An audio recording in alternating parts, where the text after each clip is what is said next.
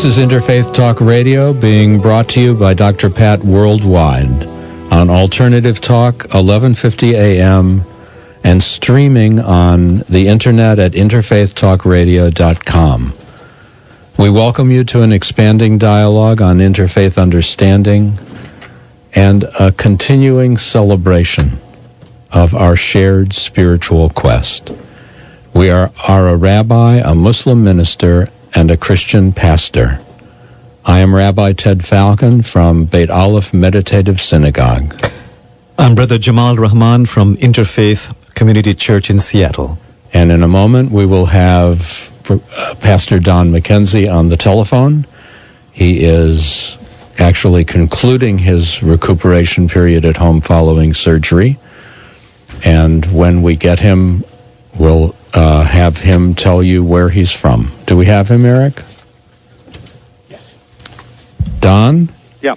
Hey, Don, you're on the air. Hey, great. So we just started, and I didn't tell them where you are pastoring. I'm at University Congregational United Church of Christ. Okay, and I'm glad you got to say that, so one of us didn't mess up all those names. So how are you doing? You know, I'm doing well. Today was one of those days when I woke up and felt I'd taken a leap forward. Wonderful. That means you got up and made yourself coffee and exactly sat and looked out the window at the beauty of the world. I did. I saw a seagull, and it was just an amazing. I mean, not every day is like this, but basically everything has been a blessing, and I'm doing well. And I miss you guys, and I look forward to being on the show with you next week. Yeah, I've heard that threat before, so we'll certainly take you up on it. I guess you're ending the period of recovery and kind of about to walk back into the other world. Yeah. That must be a little weird after all this time. Well, it seems both wonderful and a little fearful.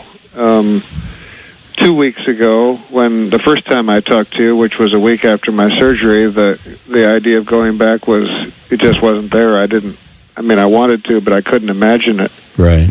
And as time has gone by, it's become more and more a possibility. Today, I really feel pretty much like myself, and I appreciate the time it takes to heal. Boy. And I appreciate the chance to listen to the show from my house. That's wonderful, too. Well, there are, small advantages. It is good to heal, and you've really been through it. Yeah. Yeah, and it's good for a pastor to do that, I think, to have that experience, to know what it feels like to be vulnerable and in need of the healing touch and so forth. And you've had the most wonderful nurses I know. I do. Judy and Mary, and what a blessing Judy that and Mary is. Have been fabulous, yeah. It just couldn't be better. I mean, what a blessing. Are they available to others who are in need, or? You'd have to ask them, I think. Okay, maybe they were practicing on you and new careers. I think they've been good, both in terms of, they've been great, both in terms of, helping me to do what I needed to do and being patient. Yeah. So something has deepened within you, Brother Don, I can feel. That's well said, Jamal. Yeah. I'm a different person. And we really pray it rubs off on us. Yeah, and we look forward to meeting you. Yeah. Well, the halo. Can you see the halo already on around his head? Yeah. Well, Hawkeye on MASH once had an experience where he was quite ill, and he said, I've had two blessings after it was over. He said, I got ill, and then he said the other blessing was I got better. Yeah. And because and what he meant by that, I may have mentioned this on the air already, but the experience of the illness made him aware helped him to be present to things more than he had been, and he realized when it was over what a blessing that was. One of my teachers, a psychologist named Fritz Kunkel, said there were 3 major ways that one awakened, came out of the trance and opened up to the universal. And one was through love, just really connecting to, could be nature, could be another person, and just having the ordinary just blasted out of the ordinary and opening in a full way. Yeah. And the other was, of course, growing in understanding that there is a universal, that there is something greater of which we are a part. And the third was suffering. Mm-hmm. Yeah. And he said that suffering can either make you or break you. Yeah. And it is one of the ways. And so you find that in artists, and you find that in authors, and you find that in people whose difficult experiences they have come to a deeper appreciation of life and a renewed ability to communicate that in ways that people can understand. Right, and it's so easy for me now to understand exactly what that means. I think I would have understood it, intellectually before, but having had the visceral experience of the need for healing, it really is in me now. So I'm grateful. Isn't it amazing that every single religion has the same insight? Yeah. So Yeah. what you called about suffering, or what Brother talked about, Ted talked about suffering, we have many times talked about the veils of health and wealth. Yeah. Yes. When that gets shattered, one of the veils shatter of health or wealth, within oneself or with dear ones, we begin to ask deeper questions. Yeah. Why is this happening? Why to me? I need help. I need help from a source higher than human personality or human institutions. Right. And of course, then we are on the path of, in Islam we say, surrendering. Yeah. From an experiential experience. Yeah. So, Pastor Don, we're still looking at the topic of that which is healthy in religion and that which is unhealthy, that which in religious tradition supports the unfolding of compassion and love, and that which supports violence and destructive behavior and thinking. And in a few moments, we're going to be welcoming a guest onto the show to help us in your absence. Although were you here, we would all get to talk together. Yeah. And do you have anything to share with us about any thoughts that might have come up for you during the week about these two sides of religion? Well, the thing that I think I've been made aware of through this whole experience is one of the aspects is the meaning of salvation.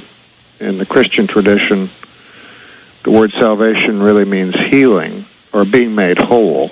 Uh-huh.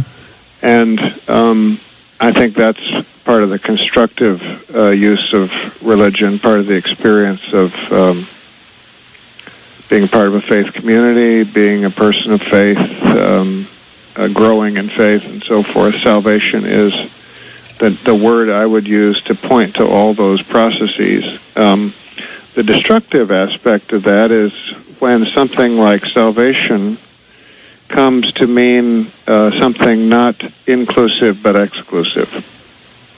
Right, religion is brings salvation, but just to people who observe it this particular way. Exactly. And since we're feeling that we're all a part of the one, the word salvation should really apply to everyone in some way or another. Right. And but I think that there's a natural human tendency to define ourselves in terms of what we're not as well as what we are, and that has had tragic consequences. So I hope that in the world to come, that the word salvation can be used by anybody who needs it.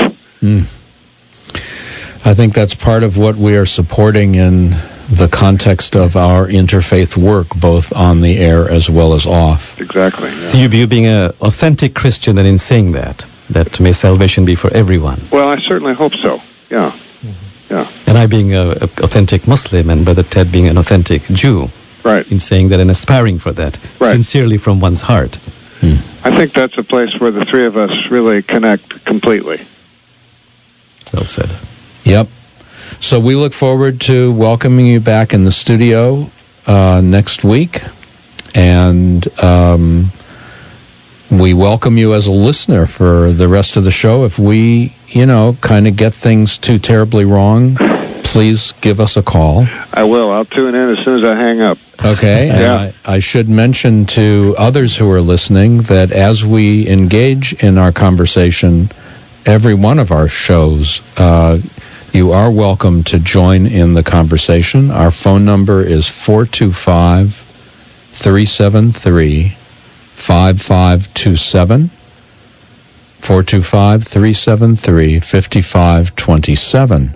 And for those who are listening in the Western Washington area, there's a toll-free number, 888-298-5569. So thanks, Brother Don. Thank you, Ted and Jamal, both of you. Bless you, and I'll look forward to being with you soon. Yeah, look forward to that. Enjoy your rest this week. Thank you. Because you know what's coming. Amen. Yeah. And we are about to take a break here on the show. We are going to be back in a few moments with our guest, Michael Bogar, and I will tell you about him when we return, deepening our conversation on a celebration of interfaith spirituality. This is Interfaith Talk Radio, and we'll be right back.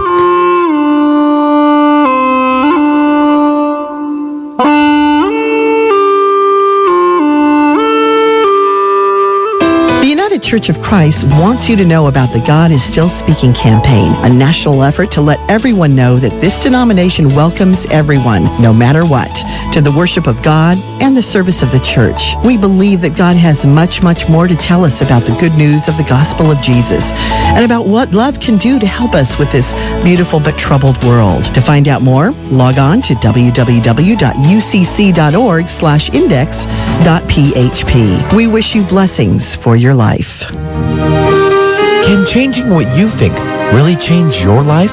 Tune in to the Dr. Pat Show to learn how intentional living and the power of affirmations can change your life. Kristen Marie Sherline, founder of Affirmagy, will share her story, her company, and advice on how to live intentionally and design a life you love. More information about Affirmagy, log on to affirmagy.com. That's affirmagy.com.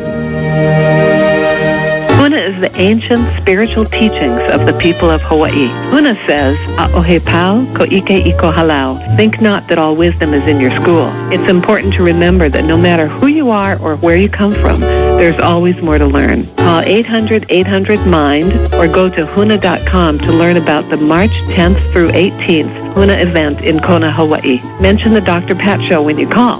The Huna Workshop and the Empowerment Partnership. Whatever you think you are, you're more than that. 1150kknw.com. It's why they invented the Internet. We think. Alternative Talk, 1150 AM. And welcome back. This is Interfaith Talk Radio on Alternative Talk, 1150 AM. We are a rabbi, a Muslim minister, and a Christian pastor. We were just on the line with our Christian pastor, right, Don McKenzie, who is now among the listeners and will be back with us in the studio next week. I am Rabbi Ted Falcon from Beit Aleph Meditative Synagogue. I'm Brother Jamal Rahman from Interfaith Community Church. And we are here today with Michael Bogar, who is a former evangelical free church minister. He was a free church minister for around 5 years, and he taught at the Evangelical Seminary in Tacoma. In the late 80s, he left that more fundamentalistic approach to his faith, engaged in carpentry work, and allowed his spiritual development to move into new thought areas. Now he teaches at the Holmes School in San Diego. He does many classes in the Seattle area and is working on independent teaching and writing. So, Michael, welcome to the show. Thank you. It's good to be here. And one of the things we were hoping is that you could talk to us about the bridge between the two worlds that you have inhabited. Okay. Like, how does one move from evangelical free church? And you might tell us a little bit about what that means, free church in an evangelical sense, and then how does one move from that to new thought? Okay, yeah. Well, very painfully for me, it was a huge transition. I was raised in a home with no religion, so I think part of the blessing for me is that I wasn't indoctrinated too deeply. And at the age of 19 and a half, I had a very, very powerful spiritual awakening, and subsequent to that, people attached it to the more fundamentalist Christian religion. And then I went off to a Christian college and 2 seminaries and did graduate degrees. And all the while, I was having doubts about what I was being taught. There were lots of holes in the teaching, but I had that fear thing going on that if you ask questions, you risk your eternal soul. But by the time I got into the ministry and was teaching part-time in the seminary, there were just too many questions and too many troubling issues, and I just had to leave it. And there were just a lot of pieces to it, so it's hard to start with any one. If you have questions, I would love to entertain those. I don't really know what area you're looking for. What is evangelical free church? The free church movement was something that came about after the Reformation in the 16th century. There were a number of people out there that sort of considered themselves not to be Lutheran necessarily, or Catholic, or Presbyterian, or Reformed. They saw those as being in the way of the true Christ message, so they called themselves free of denominational and doctrinal limitations, and they gathered together, and it was called the free church movement. Their unifying factor was evangelical, or the evangel, the gospel, essentially. So in the church I was in, we had Lutherans. I did a Lutheran baptism, and we had Pentecostals. It was a pretty mixed bag of Christians. So were you united with a particular creedal formulation? They had a 12-point doctrinal statement, and the first 6 they said were pretty solid. The second 6 were pretty wishy-washy, which I kept saying, well, then why don't you get rid of them? But they said, well, we need a few wishy-washy doctrines. So, and that was essentially why I started to leave. I began to question the notion of an inerrant Bible. And all my family and friends really reacted to that one, and the notion that God had to kill his son to appease, his wrath. I really started to question that.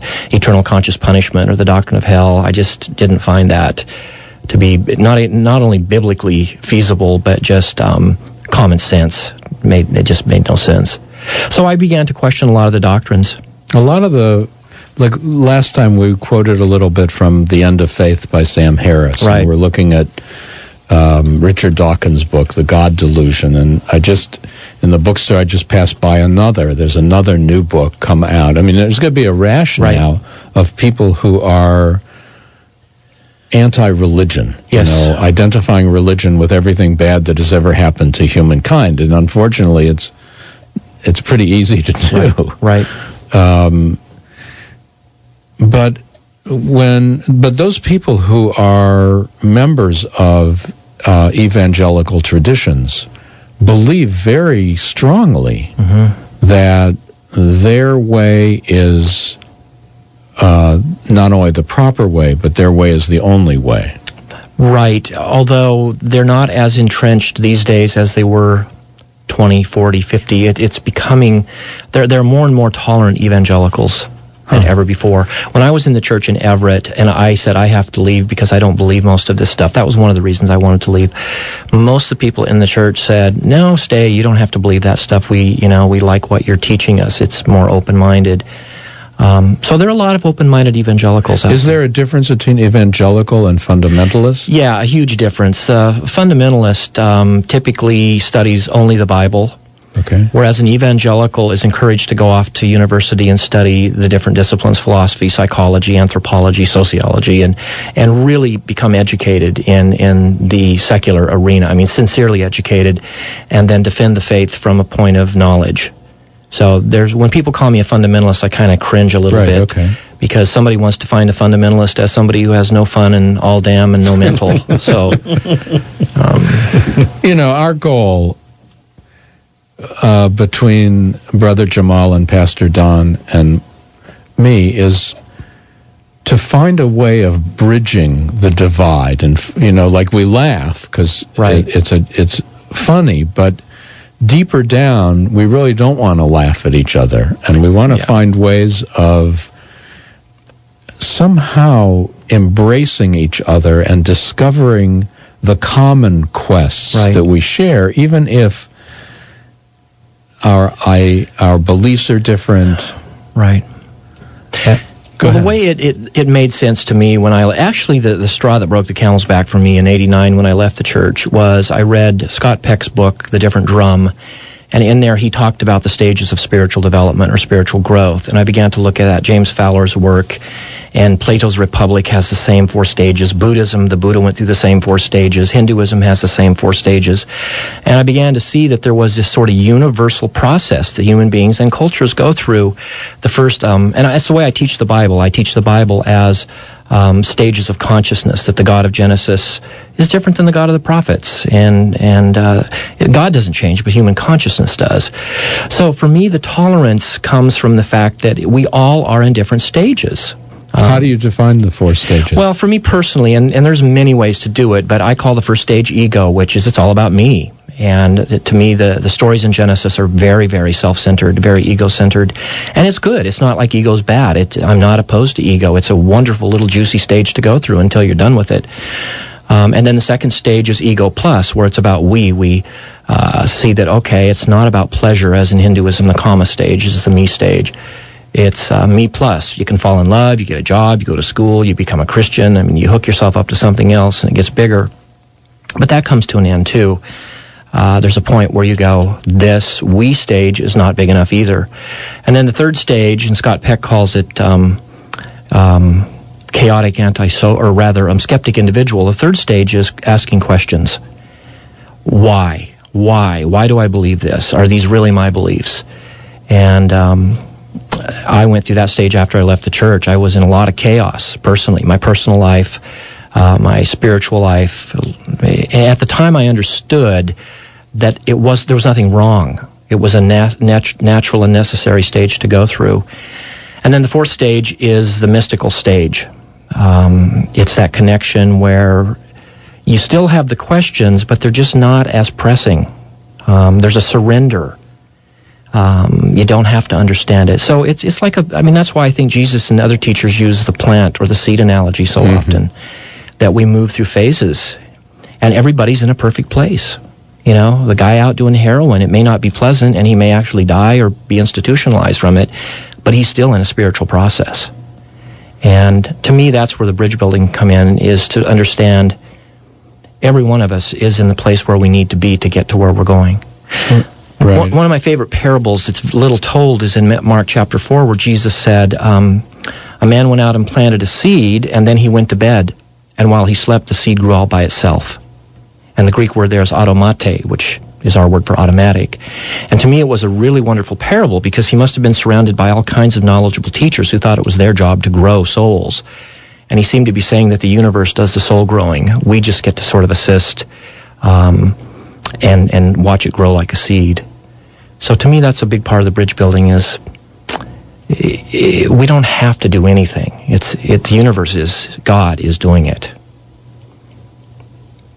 It's interesting with stages in terms of levels of consciousness. There are many teachers who perceive that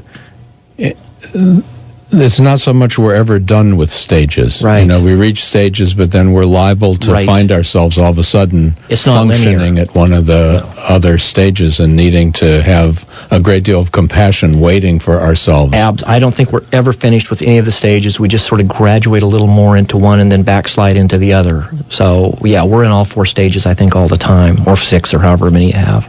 Right. Probably in terms of the mystical tradition in Judaism, one goes into those areas in order to bring healing.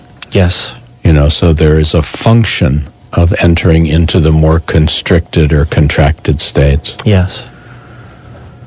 Well, I prefer to call it soul-making, based on the Greek myth of Eros and Psyche, which is a beautiful story of soul going through various stages, those same 4 stages, essentially. Right. And we're all in it. You know, when we come back, I would really love to talk to you about this metaphor that you used, Brother Ted, and what you do literally, or you did literally after 89, you were a carpenter. I mean, yes. That's a beautiful model of Jesus, actually, being a carpenter, carpentering. Yeah. And I really would like to ask you, when you come back from the break, what were you doing in this period of carpentering that really prepared you for this work of, you call it soul-making? Yeah. I'd like you to ponder on that and give us some insights in your personal journey. of your carpentering. All right. That would be wonderful for me and our listeners to hear about. Okay. Great. So we'll come back with more conversation with Michael Bogar, and this is Interfaith Talk Radio. We'll be right back.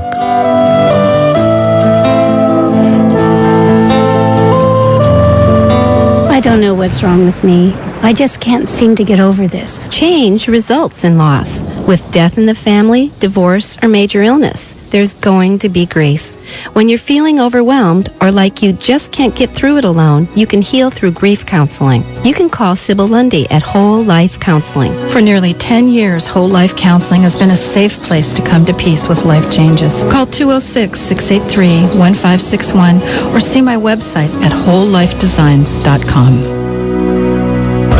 Called the Oprah of radio by her listeners. Award-winning host Dr. Pat Baccili is blowing the doors off of traditional talk radio. Get ready for an energizing delivery and powerful interviews with leaders in the field of human potential. Dr. Pat's fresh, new perspective on living life full out has catapulted her show to the top of talk radio. Tune in and Dr. Pat will help you thrive instead of merely survive. Visit thedrpatshow.com. That's THEDRPatShow.com for listening times in your area. This is Dr. Scott Lynch of Crown Hill Chiropractic with your Maximized Living Tip of the Week. Subluxation is when a spinal bone has shifted from its normal, healthy alignment, interfering with proper nervous system function and causing poor health.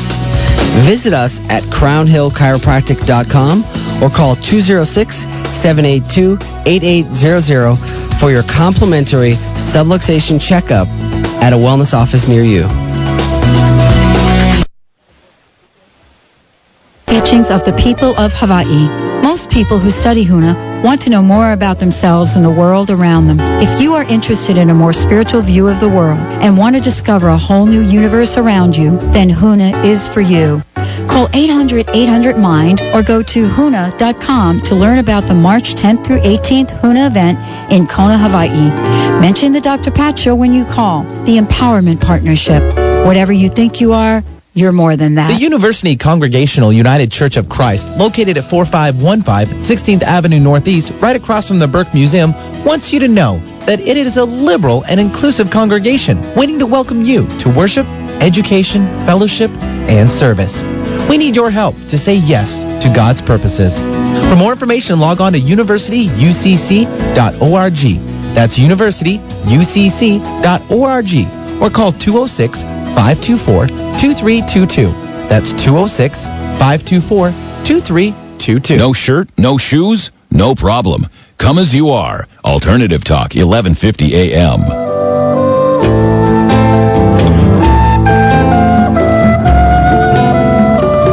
And welcome back to Interfaith Talk Radio.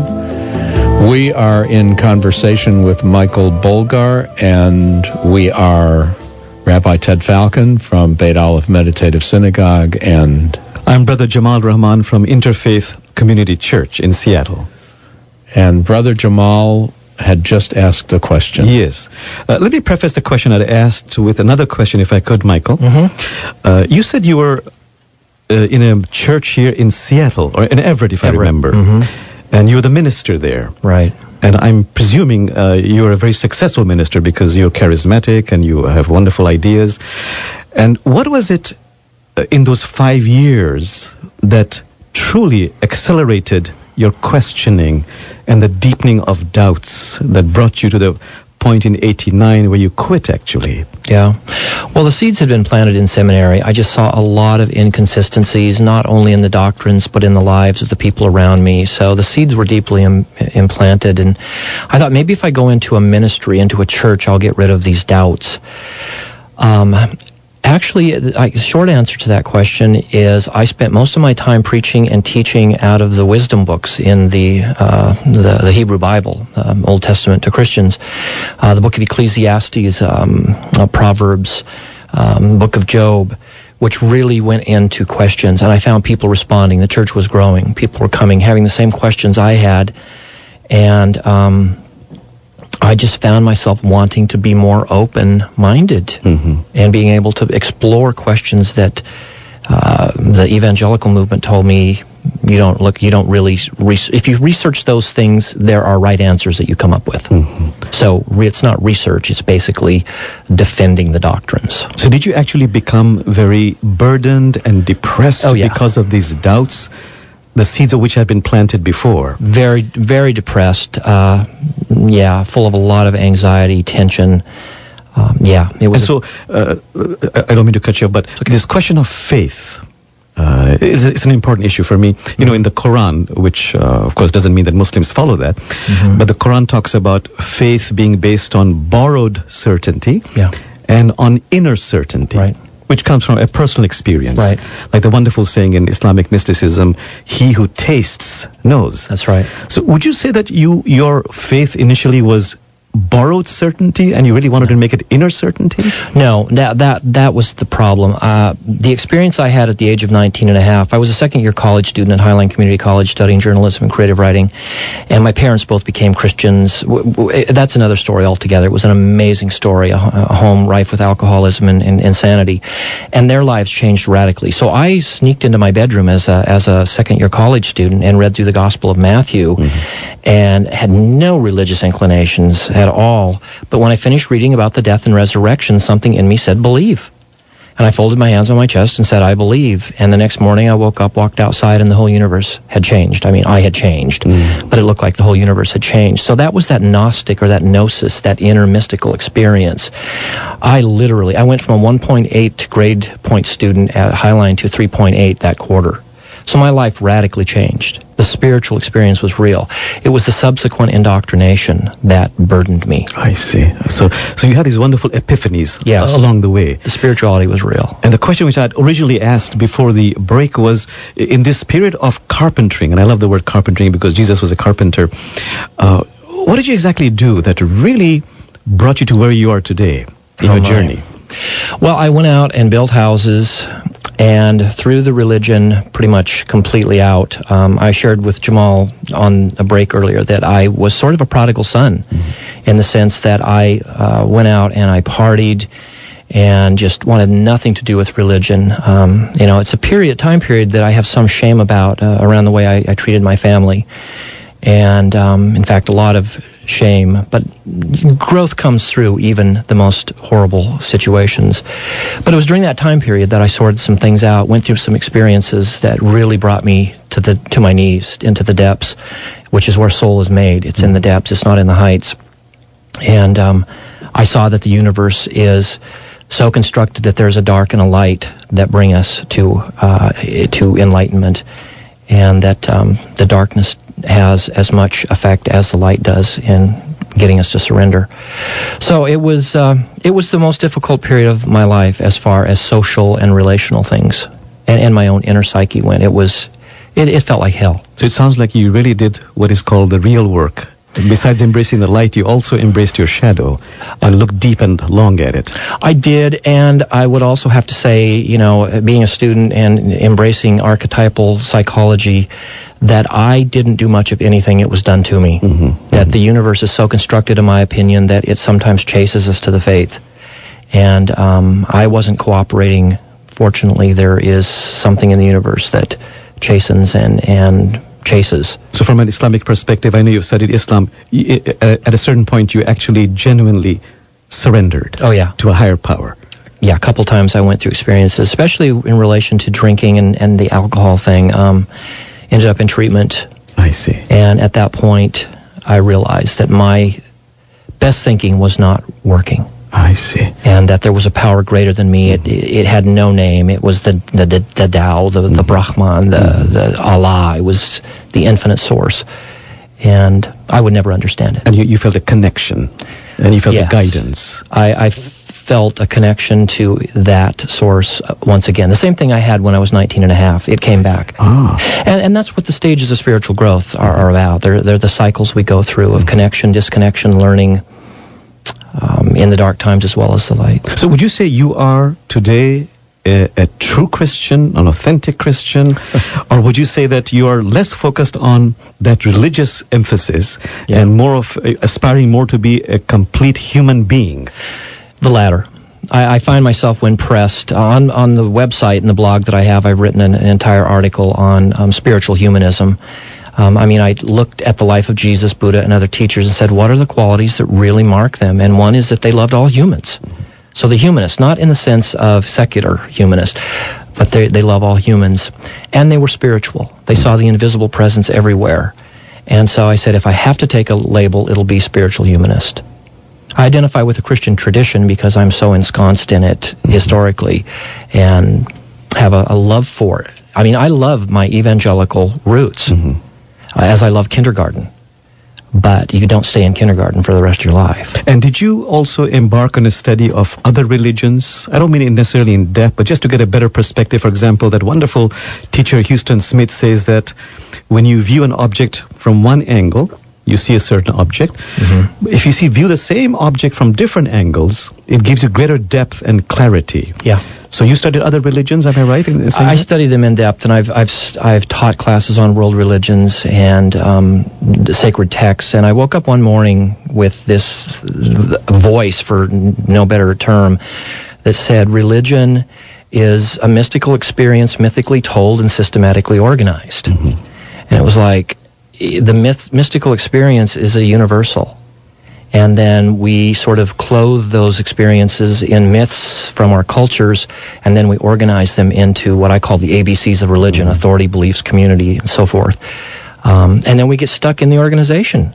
And the organization's job is to lead us back to the experience, and not defend the organization. So how would you say is the difference between religion and spirituality? I think you're describing that very aptly, very appropriately. Well, Spiros is the breath. It's the infinite mystery. It's the infinite source that engulfs us and that we're in, and you can't define it. It has its way with us in bringing us into deeper and deeper experience of itself. And religion, to me, is the human attempt to reconnect to it. We create rituals and myths and beliefs and so forth. But when you lose that emphasis, when religion forgets why it's here, which is to connect us back to that infinite source, then it becomes sick. It starts to defend itself. It defends its holy books. It defends its holy people, its holy places, and forgets that they're the means to the end, not the end. But you're very grateful to have been a Christian and to have studied Christianity and to have practiced Christian rituals and particular specific practices. Do you today, for example, employ some Christian practices in your overall system? I wouldn't say Christian so much. They're more universal. I don't involve occasionally I'll go to an Episcopalian church in Christmas and Easter because I just love the history and the tradition. How about meditation, for example, in Christian meditation? I do meditation, but I consider that to be a universal. I mean, I'll do Sufi meditation, I'll do Jewish Kabbalah meditations. There's some amazing meditations out there in all the traditions. Of course, I'm very curious to know, as a Muslim, you studied Islam. What is it about Islam that has actually informed you and deepened you and expanded you? I think the greatest teaching, positive teaching I got from Islam is just the very name itself, to surrender, to submit, the shalom, the ish-shalom. That's the bottom line of religion to me, is that surrendering. Beautiful. And how would you advise me as a Muslim if I want to connect with a Christian evangelical, or let's even take it deeper or further to it with a fundamentalist Christian? What would you advise me, counsel me to say or do that would really start a process of a dialogue? Run. No, I would say, I shared earlier, there's a beautiful proverb in the Hebrew Bible that says, answer not a fool according to his folly. And then the verse right after it says, answer a fool according to his folly.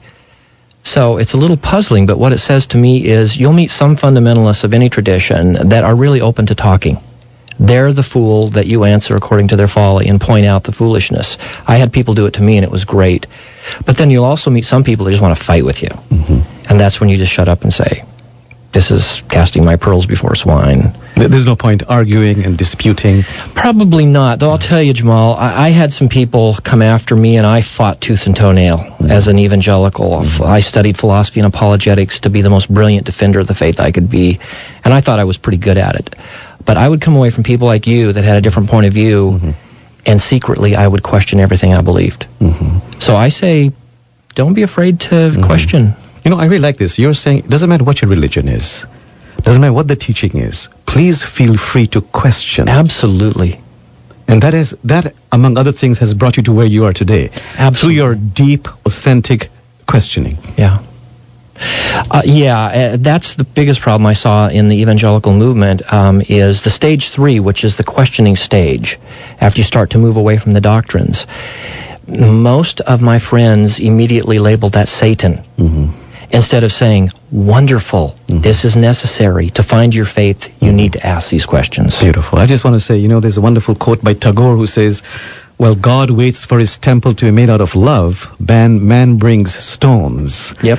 And I think you were saying that, please bring love, bring compassion, bring the essence of what is in the religion. Right. That is what makes a temple. That's what makes it, and sometimes the storms do, too. Great. And we are being enriched with a conversation. This is Interfaith Talk Radio. You've been listening just now to Brother Jamal Rahman and Michael Bogar. We will be back after a break. We ask that you listen to the words of our sponsors and even consider being a sponsor yourself, allowing us to continue to deepen this dialogue. We'll be right back. Looking for the perfect way to connect with your children all year long? Give your entire family the gift of heartfelt conversations through the magic of Carla Miller's Seeds of Discovery books. Each Unbound book is a unique interactive experience with simple life lessons for all children and adults. Lighthearted, colorful illustrations attract the attention of children and stimulate interaction with adults through titles like I Love Myself When, Why Am I Here? I Know I Can, Yes I Am, and others. Adults can share creative, fun, meaningful, and long-lasting experiences with their children who will learn about themselves with messages of loving self-image and emotional reinforcement. Love your children by giving your whole family the gift of inspired conversation with Seeds of Discovery books by Carla Miller. Seeds of Discovery books can be found at the Center for Spiritual Living, Island Books, Seattle Unity Church Bookstore, or by going to seedsofdiscovery.com or calling 888-426-1632. That's 888-426-1632. Are you yearning to live a more fully expressed and joyful life? Do you want to explore and discover what ignites your heart? Heart Ignited is a potent coaching process created by Deborah Trachy, a life and transition coaching pioneer. Tune into the Dr. Pat Show to learn more about this unique process. Go to heartignited.com or call 206-236-6100 to learn more. That's heartignited.com or 206-236-6100. Releasing the past and stepping fully into the present is now easier than imagined. Hi, I'm Sue Neufeld-Ellis of quantumhealing.us. Dr. Pat and I will be teaming up to give you many powerful ways to open the door to an extraordinary life. Tune in and discover how, starting February 15th. For more information and to receive 25 tips to reduce your stress, visit quantumhealing.us. Independent programs, independent voices, independent ideas. Alternative Talk, 1150 a.m. And welcome back. This is Interfaith Talk Radio, and we're on the air, Brother Jamal and I'm Rabbi Ted Falcon, and we are talking with Michael Bogar, talking a few moments ago about carpentering as something he did during the time he was leaving his first ministry, and I suppose entering your second, because what you are doing now, the way you are teaching and questing, is a ministry in itself. Right. I was reminded of a first century sage in Jewish tradition.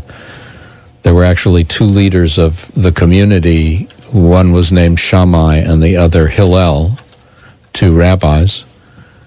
Most people know about Hillel, whose statement, do not do unto others that which is hateful to you. He taught as the summation of Judaism and then simply added, all the rest is commentary, go now and learn, because learning is an essential part of Jewish being.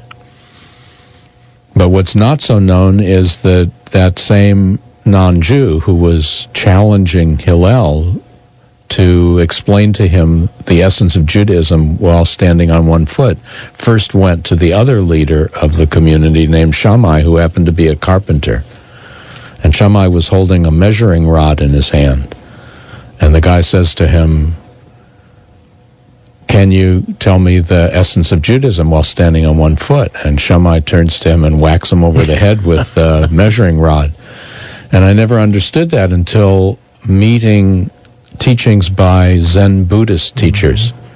And all of a sudden I'm reading where a Zen Buddhist teacher either yelled at a student or hit a student over the head, and it occurred to me, wait a minute, I better go back to that story and go, there's something else going on here. And essentially, as far as I could tell, Shammai's answer is far deeper, and it's essentially saying, wake up. Yeah.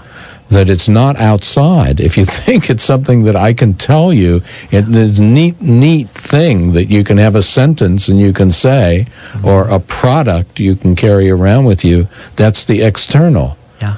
And it's like, wake up, it's inside you. It's already there. You already have it. And Right. It's a call to awaken. And as you were describing, Michael, a lot of times the ways in which we get hit over the head can be very painful. That's right. In our development. That's right. And that's why I have found myself attracted to this notion of soul making lately in depth psychology, which sees the whacks as not just intruders or invaders, but as a necessary part of the universe. It's like, how do we wake up? Yeah, that oftentimes, Gurdjieff, the European mystic, said most of us are in a state of inertia, and it's not until we're hit right.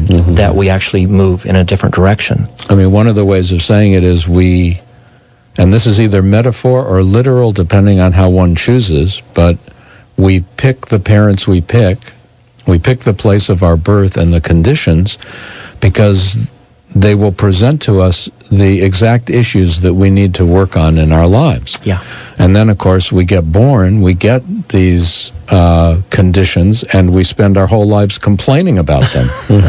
And we, just at least metaphorically, or literally, however one chooses, we then return to another level of existence and realize we missed it again. And go, well, next time I won't miss it, because I'll make my situation so difficult and so extreme that there's no way I will miss it. Yeah.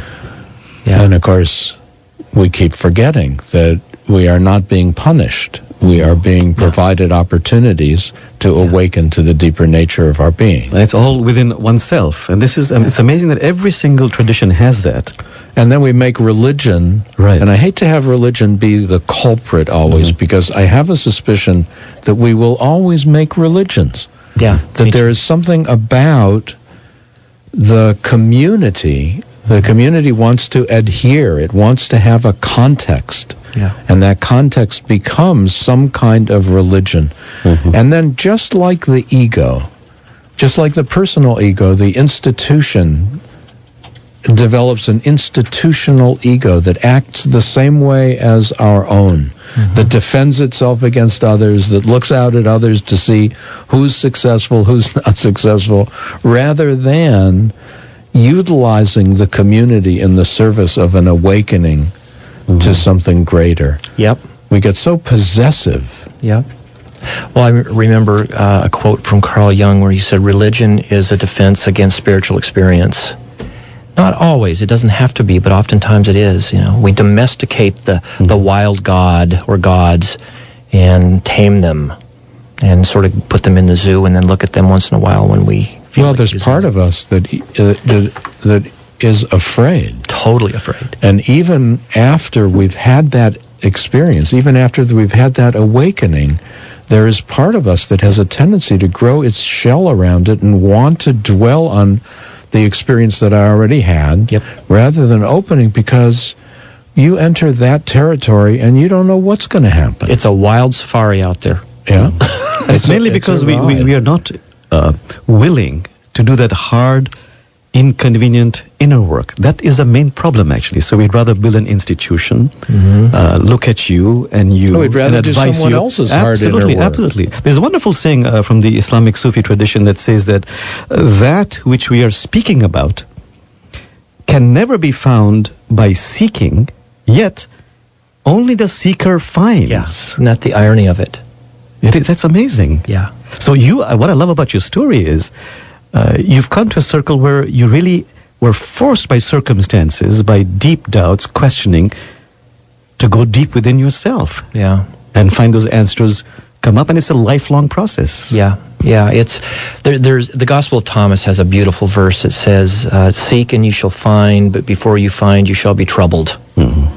And the New Testament has "Seek and you shall find," and it stops there. It doesn't add that, "and you shall be troubled," and then it goes on to say, "And after you're troubled, you'll find and rule over all." Mm-hmm. So that troubling part is necessary. Yeah, I have a suspicion the verse goes on in someone else's text and says, "After you've found, you'll be troubled." Yeah. And after you're troubled, you'll find. And after you find, you'll be troubled. Ongoing if you're doing it right. It's like after enlightenment, the laundry. Mm-hmm.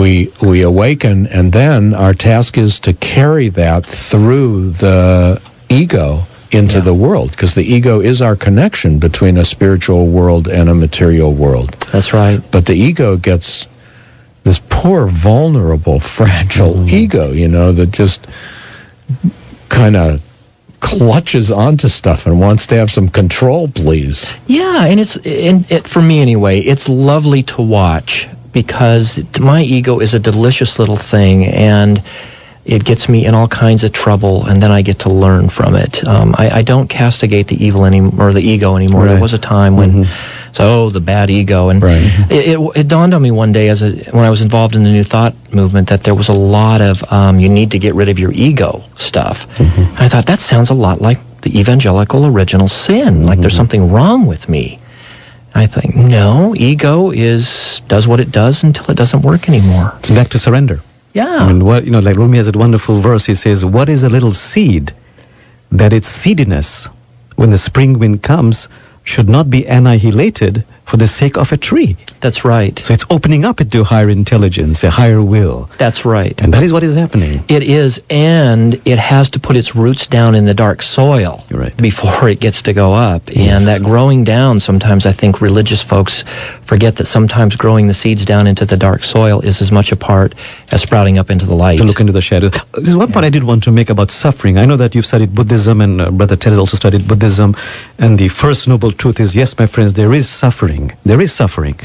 But the Buddha was very quick to point out, yes, there is suffering, but the universe does not want us to suffer. We suffer because we lack some development, which is the story of everybody's life. We lack some development. We are able, once we really are able to integrate all the different fragments of our ego, to be able to go beyond that and reach a state of equanimity. Right, and there's an important distinction between pain and suffering. Right. Yeah. Yes. Because one can experience pain without suffering, and suffering without pain. That's right. It's how we hold on to it and contextualize it. Right. But the universe is full of pain. Yep. It just is. And I don't see it as an intruder anymore. It's not Satan. That is some literal Satan or something wrong. It's a necessary part of, traffic jams and arguments with my partner, and it's part of growth. It's part of growth. Like Carl Jung would say, even those big ones, those demons and dragons, if only you had the courage and the grace to kiss it. Yeah. To embrace it with your consciousness. Yeah. It transforms into a prince or princess. Yeah. Michael, we have about a minute to go on the show this evening, and I'm just wondering, of all the things that you found helpful in terms of your own spiritual unfolding, what would you suggest to those who are listening to be the most valuable? Relax and let it be. I mean, it's the process is, I think sometimes people get too obsessed with trying to be spiritual instead of just seeing that you are spiritual just by being a human being. And find teachers, but don't stress over it. We make it too much work sometimes, especially those of us take it seriously. And visit my website if you want to read some of our articles on this. And among your practices, Michael Bogar. B-O-L-G-A-R. B-O-G-A-R. B-O-G-A-R. B-O-G-A-R. Like Humphrey without the T. No L. I added an L. BOGAR.com. Right. And could I also say, I'm starting a Friday night thing, the second and fourth Friday, the opposite. You're first and third? First and third, yeah. I'm doing second and fourth at our home. If you're interested, contact us through the website. This is what, a ministry? Yeah, a regular Friday night service. Wonderful. Great, and you can find information about Michael Bogar as well on interfaithtalkradio.com. We'll be back next Monday at 5 o'clock. With Brother Don. And we'll have Pastor Don with us. Have a blessed week. Thank you, Michael. Thank you, gentlemen. Shalom.